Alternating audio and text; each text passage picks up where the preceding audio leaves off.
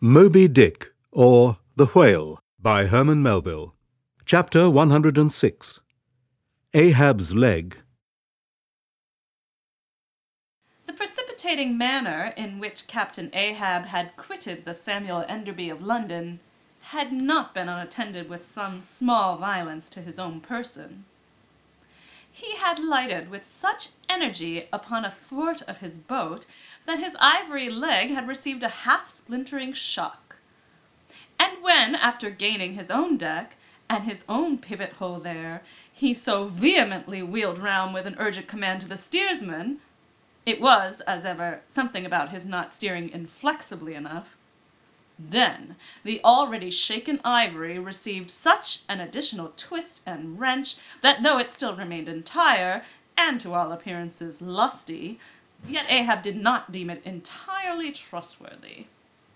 And indeed, it seemed small matter for wonder that for all his pervading, mad recklessness, Ahab did at times give careful heed to the condition of that dead bone upon which he partly stood.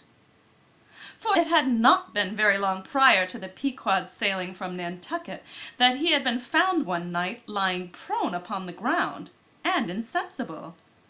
By some unknown and seemingly inexplicable, unimaginable casualty, his ivory limb having been so violently displaced that it had stakewise smitten and all but pierced his groin.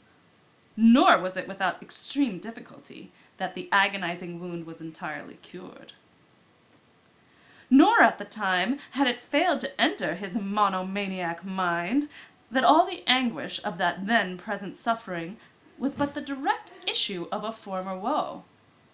And he too plainly seemed to see that, as the most poisonous reptile of the marsh perpetuates his kind as inevitably as the sweetest songster of the grove, so, equally with every felicity, all miserable events do naturally beget their like. Yea, more than equally, thought Ahab, since both the ancestry and posterity of grief go further than the ancestry and posterity of joy. For, not to hint of this, that it is an inference from certain canonic teachings, that while some natural enjoyments here shall have no children born to them for the other world, but, on the contrary, shall be followed by the joy childlessness of all hell's despair.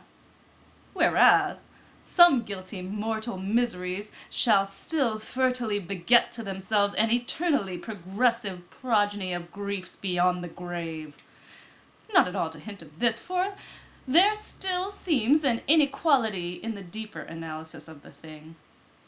For, thought Ahab, while even the highest earthly felicities ever have a certain unsignifying pettiness lurking in them, but, at bottom, all heart woes, a mystic significance, and in some men an archangelic grandeur, so do their diligent tracings out not belie the obvious deduction.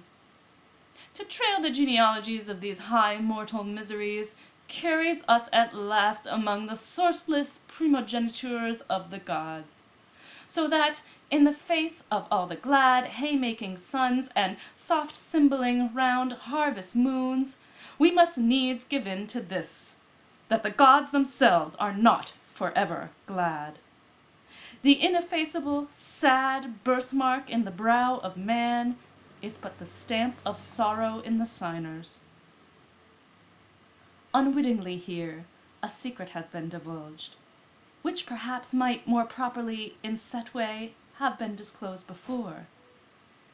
With many other particulars concerning Ahab, always had it remained a mystery to some why it was that for a certain period, both before and after the sailing of the Pequod, he had hidden himself away with such grand llama-like exclusiveness, and for that one interval sought speechless refuge, as it were, among the marble senate of the dead.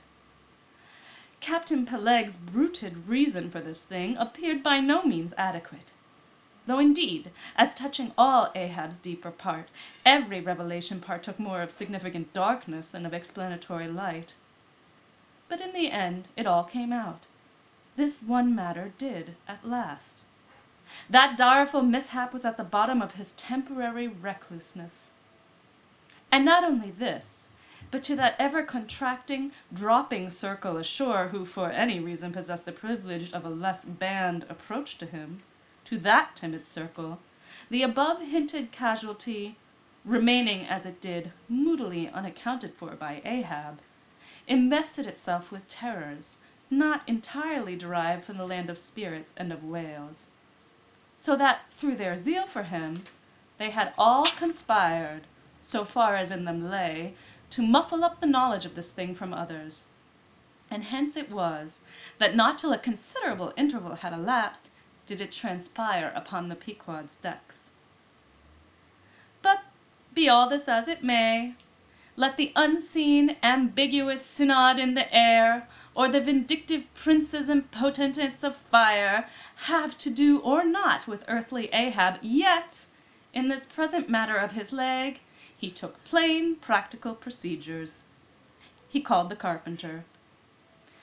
And when that functionary appeared before him, he bade him without delay set about making a new leg, and directed the mates to see him supplied with all the studs and joists of jaw-ivory sperm whale, which had thus far been accumulated on the voyage, in order that a careful selection of the stoutest, clear-grained stuff might be secured. This done, the carpenter received orders to have the leg completed that night, and to provide all the fittings for it, independent of those pertaining to the distrusted one in use. Moreover, the ship's forge was ordered to be hoisted out of its temporary idleness in the hold, and to accelerate the affair, the blacksmith was commanded to proceed at once to the forging of whatever iron contrivances might be needed.